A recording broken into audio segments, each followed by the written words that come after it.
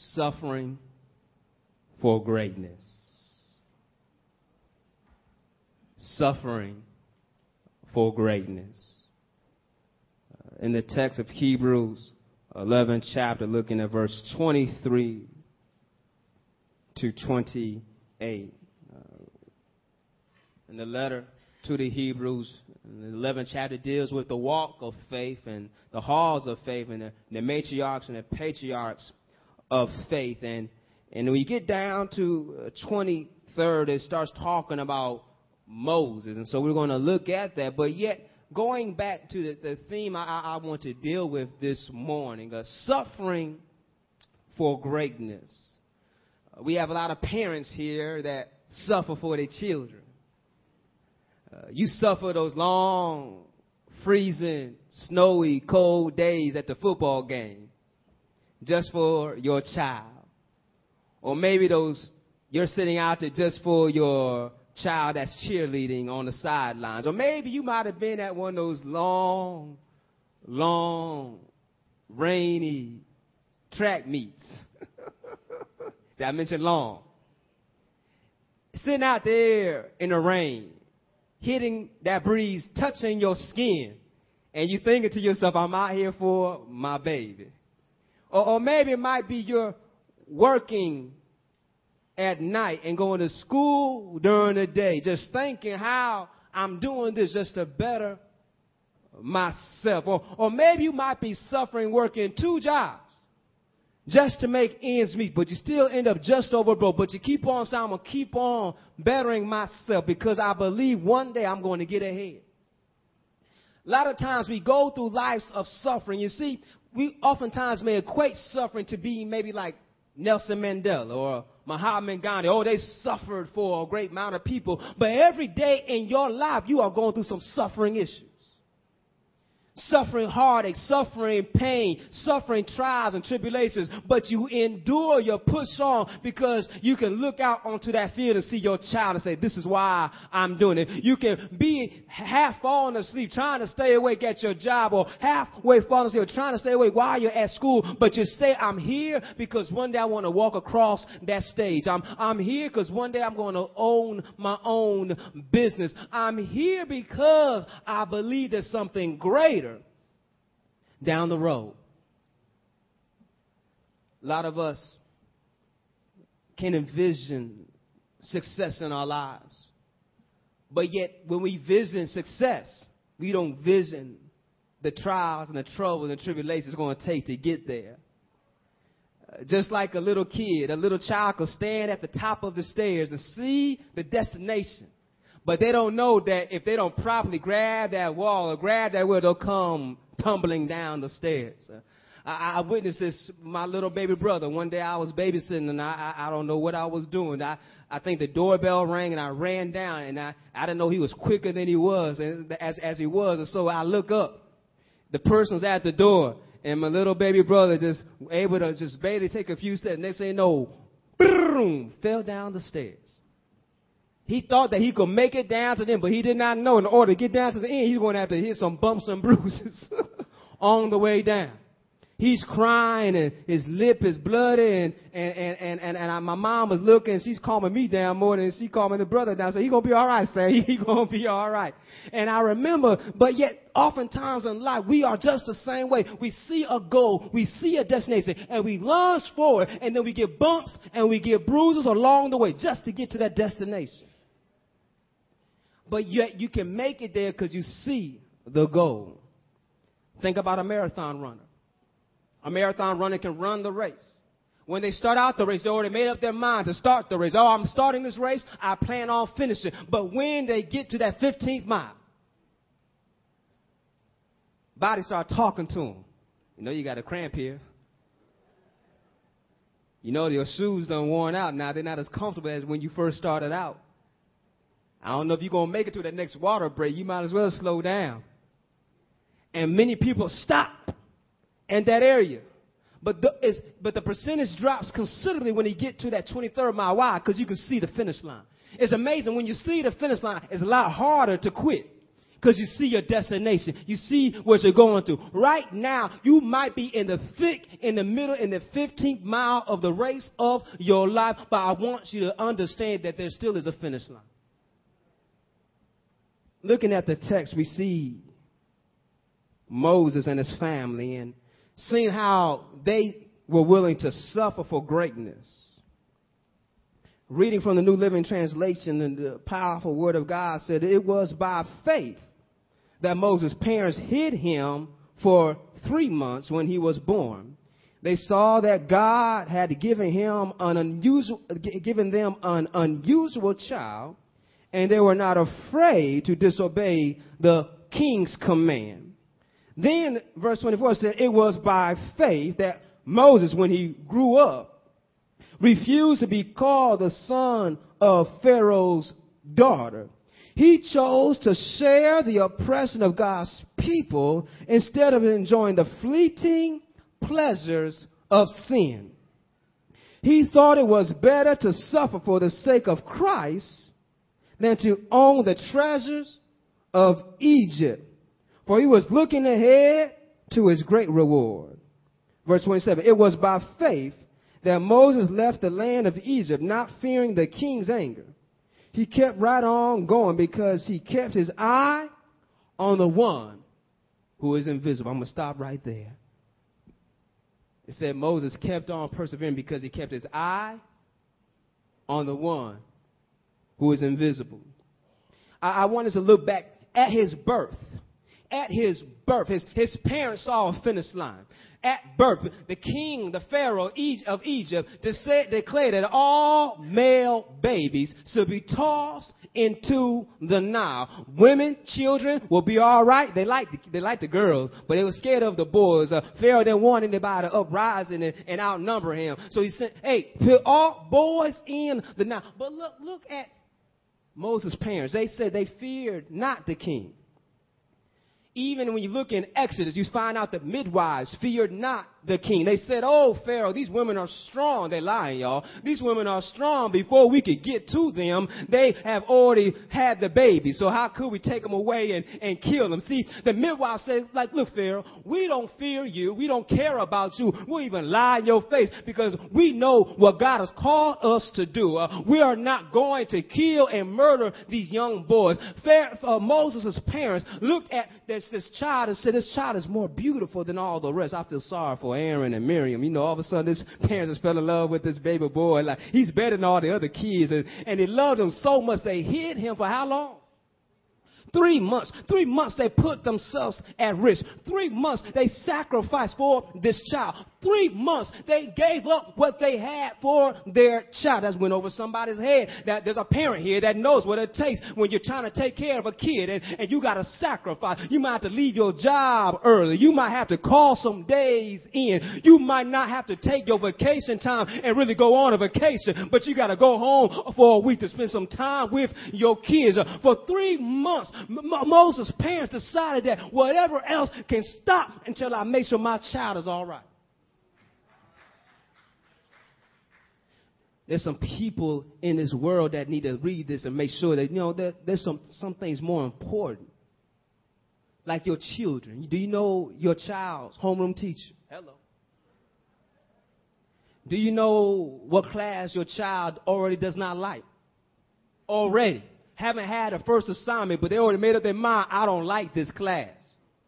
Do you know that when you don't know what's going on in your child's life, it's kind of hard to connect. It's hard for them to excel and go on. But yet Moses at birth had parents that said, you know what? I see beyond what you are right now as an infant child. I see greatness in you. I think God has placed some favor in your life. And then we see the favor in him because after the birth of Moses, the Hebrew writer goes on to when he's full grown. And we read about that in Acts 7 chapter. He's about 40 years old as a full-grown man. And we learn more about this full-grown man that he said he refused.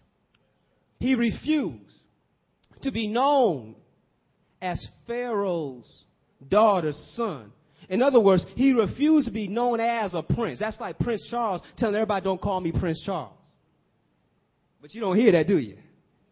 It'll be like the president telling you don't have to address me as president. We don't hear that, do we? Because oftentimes there's so much status and things that go with the title that you want that prestige. You want what comes along with it. I'll be like Prince Charles. I want to be prince because that means one day I'm going to be king. Hello. I want to be called president. So you know my office. You know where I stand. But yet Moses said, I don't want to be with the oppressor. I want to be with those who are being oppressed. Moses was willing to suffer for greatness. He too learned from his parents' sacrifice and was willing to sacrifice riches. Look, 100 years later, they find the tomb of King Tut. That went over somebody's head. 100 years later, they found the tomb of King Tut was buried 100 years later, and that was filled with gold and treasures. So what does that mean? That means Moses saw all of that. He saw all the riches and all the gold as it was accumulating. Because just what they buried with King Tut was not all of it. That was just a portion of it. Because the other king got rich too. You see, Moses says, look, I see this world and what it's all about, and I realize I'd rather be with God's people than be with this oppressor. I'd rather push on and persevere because I see Christ. I see the invisible God. I see the reward than trying to indulge in sin, which is fleeting. This is limited pleasure. I don't want to get involved with something that's only going to keep on leaving me empty. Hello. Keep on going back to the same situations in life. We want what's better for our lives, but we're not willing to give up. We're not willing to sacrifice. We're not willing to trust. You know, everybody wants to be a millionaire, a billionaire, but everybody does not want to be broke. And the problem is all these millionaires that we know, they at one point were broke. They did not wake up. All of them did not just wake up with a silver spoon in their mouth. They worked to gain that money. They were broke, not just one time, but a couple of times they went broke. A couple of times they lost everything that they had in order to possess what they had. What are you willing to give up? What are you holding on so much to that you're not trusting God enough to give you something greater? It reminds me of a story that talks about this uncle will come and talk to the child, and the uncle told him, I can give you a dime today or $1 next week. Kid was saying, well, I can go and give me some candy today, but if I get that $1, I can have that bouncing ball like everybody else in my neighborhood. And he says, you know what? I'll take the dime. Goes get the dime, gets all the candy. Then a week later, sees everybody with a bouncing ball. And what do you want? A bouncing ball. Goes to the uncle. Uncle, I want that $1. I said, no, you chose the dime today and not for the $1 for tomorrow. In life, don't be choosing a dime today when God has $1 for you for tomorrow. Don't be choosing for trash today when God got a treasure for you in the future. Don't be choosing limited pleasures today when God has eternity of joy for you down the road. Do not get caught up thinking that all you have is right now, what you can grab and what you can touch and what you can see. We see here in the text, Moses said, I saw the invisible. I saw the invisible. Moses remembered that great I am, the God that is and will be, that is to come, Yahweh. He's sovereign all by himself. That the God that told me to use what I got, the staff in my hand. It went from being my staff, but being the staff of God. That same God that was speaking to me through a burning bush that was on fire, but was not on fire, but was on fire. God told me to take off my shoes because I was on holy ground. That same God that told me to speak to a rock, to hit a rock, to walk on dry land between the Red Sea. That same God did not see, but I saw full evidence of.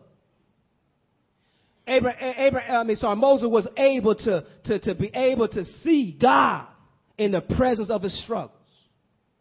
Where are you right now in your life struggling with? Where are you suffering right now? You may be still suffering as a parent trying to raise your child. You just hoping your child grow up right. Don't give up. The thing is this, that you may not see the outcome physically, but you can see it through God. Trust God more than what you can hold on to. See, you may not see your child every day they're in class, but you can just pray to God. God sees them. You may not see your spouse when they go on vacation and you're praying for a safe return back, but God sees them. I know many a times that before we would go on vacation, we would get in a circle and pray before we got in that car. We would see one another, but we pray for each other's protection that we be safe while we're in the car. Or heaven forbid, one of us travel alone, we pray for one another before they get on that plane. You know we about to pray, right? We didn't just take it for granted. You're going to get up, you're going to get down on that time. We said, Lord, guide that plane through the air and let it land safe. And I thank God for hearing prayers because we still here. And and the people on that plane, they don't know they blessed because you got some praying for. How many of y'all been there before? You say, y'all know y'all church family praying for you. Say, you tell them, say, you don't know what's going on, but you blessed, all right. We got somebody praying for you. Just because I happen to be here, we got some prayers going up. Brother Simpson said that he told his doctor, there's somebody praying for you, so I'm not worried about it. It's an awesome thing to know that God is fully in control. No matter the struggles you're going through, the problems you're dealing with. You see, Moses had to face the king's anger. And now, looking in the text, we see it here that it says Moses, it was by faith that Moses left the land of Egypt, not fearing the king's anger. And why did Moses leave? Moses left because we give him more historical context in Acts 7th chapter, what happened in Exodus, that Moses thought that he was able to start liberation then. And Moses went about it the wrong way. Moses was thinking too small. Moses saw one Egyptian kill one Egyptian, but God was saying, Moses, that's too small. I'm going to free all my people from all the Egyptians. I don't need you to get one. I can get them all in the Red Sea. But Moses did not know this. Moses was jumping ahead of the gun, and so he had to flee. It says Pharaoh was angry with him, but Moses still fled. Went into the wilderness. A lot of times we are having wilderness experience in our lives right now. And we might be having a wilderness experience right now in your life, and you're thinking, well, this is all right, but you're suffering. You're suffering because you're not really living to your full potential. You're suffering. You're not really being all that you want to be. Moses was successful in the wilderness. It said he had children. He had a family. He had a livelihood. But that is not the end of his life. Oftentimes when we start suffering, we start settling. It's easy to settle when you're in pain because you get used to the pain if you don't move. Y'all been there before? Laying in the bed, aching the pain, and somebody tries and they shake the bed or they make real loud noise. All of a sudden, your headache is a lot worse, or they move the bed, you're in more pain. Like, don't touch me. Turn that radio down. Turn the lights off. You're killing me. Same situation in life, that when we get to a point in life, when we get into that dip in life, we get into that hole in life, we want to stay there because it's so much easier to stay there than to get out. What is keeping you in that ditch? What are you scared of? Are you scared like Moses, where you had somebody angry at you, so therefore you were scared to confront them? Are you like Moses' parents? They had a king tell them to kill the baby, but they said, I don't fear you, king. I'm going to trust God. Who is it that's chasing you, that's giving you fear, that's making you try to do something contrary to God, and you don't have enough confidence enough in God? I said it. You do not have enough confidence enough in God. Yes, I say it. You do not have enough faith in God to trust him more than this person whom you see. You trust your boss more than you trust God. You trust that bank account more than you trust God. You trust your best friend, whoever he or she may be, more than you trust God. You look to them for instructions, but you don't turn to the word for instructions. You turn to them and ask them for assistance, but you don't bow down on your knees and ask God for assistance. You get so stuck in that ditch, in that hole, that you are looking to everything you can touch and that you can grab, instead for grabbing what you cannot see. Got to be like Moses, see the invisible God. See the conqueror. Mediocre. It's just average. Who here wants to be average? Isn't it the best? They get the job. Isn't first place that gets the gold medal? Who wants to be mediocre? Yet, and oftentimes in life, when we can be the best because of God's grace, we settle for mediocre because of fear of paralyzes. We think we're not good enough, well, we're not better enough, or we're not better than somebody else. But God has made you as an individual. God has made you with great potential. It's up to you to realize, God, I will give up what I have. See, Moses realized, look, I have Pharaoh. Pharaoh can make me successful. He has a lot of riches, but I'm going to give this up and go with the oppressor because I see something greater. I will regard disgrace for Christ's sake greater than the riches of Egypt. We sing a song during Christmas time oftentimes. I'd rather have Jesus than silver and gold. But oftentimes we're just singing. If I had a choice, would I really choose Jesus? If someone came to me and says, hey, will you give up your house and follow Christ all the way to the ends? Would I be like that rich young man? He start contemplating, I don't think I can give everything up right now. Because when we are so comfortable with what we have, it becomes security to us. It becomes a foundation for us. I was praying today, and I was praying for myself that God would just shake whatever foundation I'm standing on that's not him.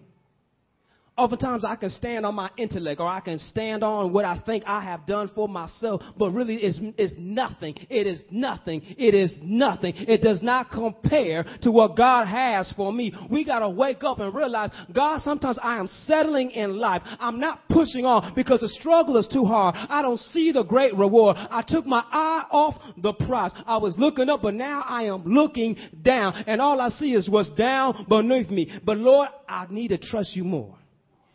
And I need to look towards the invisible God. I need to push on towards the mark of the higher calling that's in Christ Jesus. Because when he did this, when Moses decided I will trust the invisible God, the text continues on and goes on to look at verse 28. And so it's by faith that Moses commanded the people of Israel to keep the Passover and to sprinkle blood on the doorposts so that the angel of death would not kill their firstborn sons. You see, it took Moses a lot of time to get beaten down, to be downtrodden, to go through some sacrifices in life, to go through some suffering in life, to finally see God for who he really was. He said, Lord, I don't see the promised land. I have not tasted the promised land, but I believe I'm going to make it there.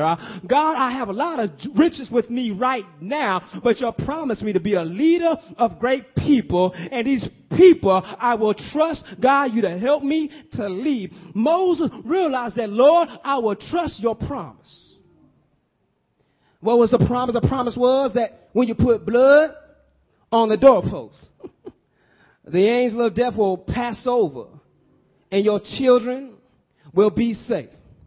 And you see, as Moses decided to trust God, the people that were following him trust God. What does that mean? That means while you're going through suffering and trials and tribulations, while you are trying to be the best mother and a father, the best husband or wife, the best child, the best student, the best single, there's somebody watching you. And they're watching you just close enough to see how you're going to make it through. Because they may not talk to Jesus, they may not open up a Bible, but they can touch and feel you.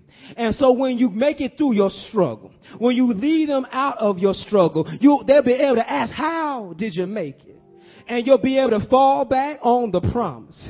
You can tell them that Jesus came and he told me this, come, all you that are weary, all you that are heavy laden, come and lay down your burdens and sit under my teaching and find rest for your souls. Jesus said, for my yoke is easy and my burden is light. See, there's a promise that when you have a covenant with God, God is committed. He will keep his promise. But all he just asks you just to trust him while you're going through whatever you're going through. Because if God can put you in it, God can sure enough bring you out. And Moses was in a condition, and in this condition, you look at it, Moses could be saying, Lord, why was I put in the Nile? Why did my parents leave me to be raised up by somebody else? But you see how God just worked it out? That Moses was not raised up by Pharaoh's daughter, but it was his mother that rose him, that took and reared him up from a child and helped him realize that he was a child of the living God. Help him to realize that he will agree with the oppressed and not be with the oppressor. And he realized that since God is who he is, I won't fear Pharaoh. I will come back with boldness, with the power of God. I will lead the children out. But before we left, what did they have to do? They had to kill a lamb. Take the lamb's blood on the doorpost. And that blood that covered the doorpost covered that family.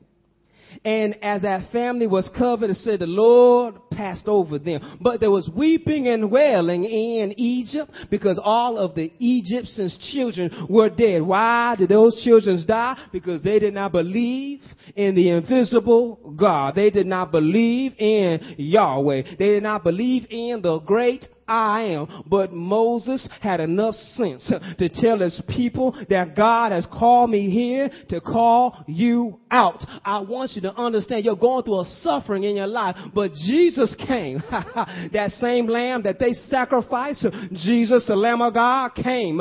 They hung him high and they stretched him wide. And that same blood they put on the doorpost for God to pass over, you have the blood of Jesus, hallelujah, covering you right now. The enemy has to pass on over because death has no victory. Sin has no sting because Jesus has defeated the enemy. And since Jesus has defeated the enemy, you can walk in victory. You can walk right now. Moses did not see the promised land, but every time he walked, he was walking in God's promise. God has a promise in your life. I know it's hard. It gets torn down and suffering sometimes when we struggle, when we feel like we're just making it. We feel we're just making over broke. We feel that just when I get ahead, it seems like everything falls on my face. Just when I get up, I get hit back down. But don't give up. Said Moses persevered because he saw the invisible God. My question is, do you see God? Because in the midst of your suffering, you can see his greatness. In the midst of your trials and tribulations, you can see your Redeemer. There's a brighter day ahead. Let God be that true light in your darkest days, and you'll find out you always have hope, because my hope is built on nothing less but Jesus Christ and his righteousness. Every head bowed, every eyes closed.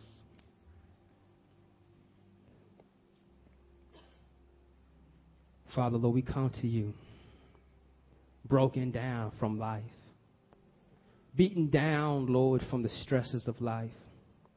But, Lord, we thank you that nothing can break us because you're holding us together.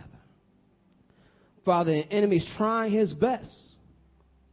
But, Lord, we thank you that you sent your best, Jesus Christ. And, Father, we do believe he died on the cross for our sins, and that he defeated death and rose again on the third day. And, Lord, we cry out to you right now. Father, we need you to give us the strength to make it through. So every head bowed and every eyes closed, if there's someone here who hasn't called on Jesus as a personal Lord and Savior, we want to lead you in this prayer. Just repeat after me. God knows your heart. Just repeat after me saying, Dear Lord Jesus. That's right, dear Lord Jesus. I believe you died on the cross for my sin, and you rose again from the grave, defeating death. And Jesus, I ask you, forgive me of all my sins. And Jesus, I invite you to come into my heart and be my personal Lord and Savior. And Jesus, I now want to live for you. Lord, we surrender all to you, God. And Lord, we realize, God, that whatever we're going through, there's something greater ahead of us. And that greater, Lord, is you. So, Father, we'll keep our eyes on you and trusting in you no matter what we go through, because, Lord, we know that you'll see us through. In Jesus' name, Father, we pray. Amen.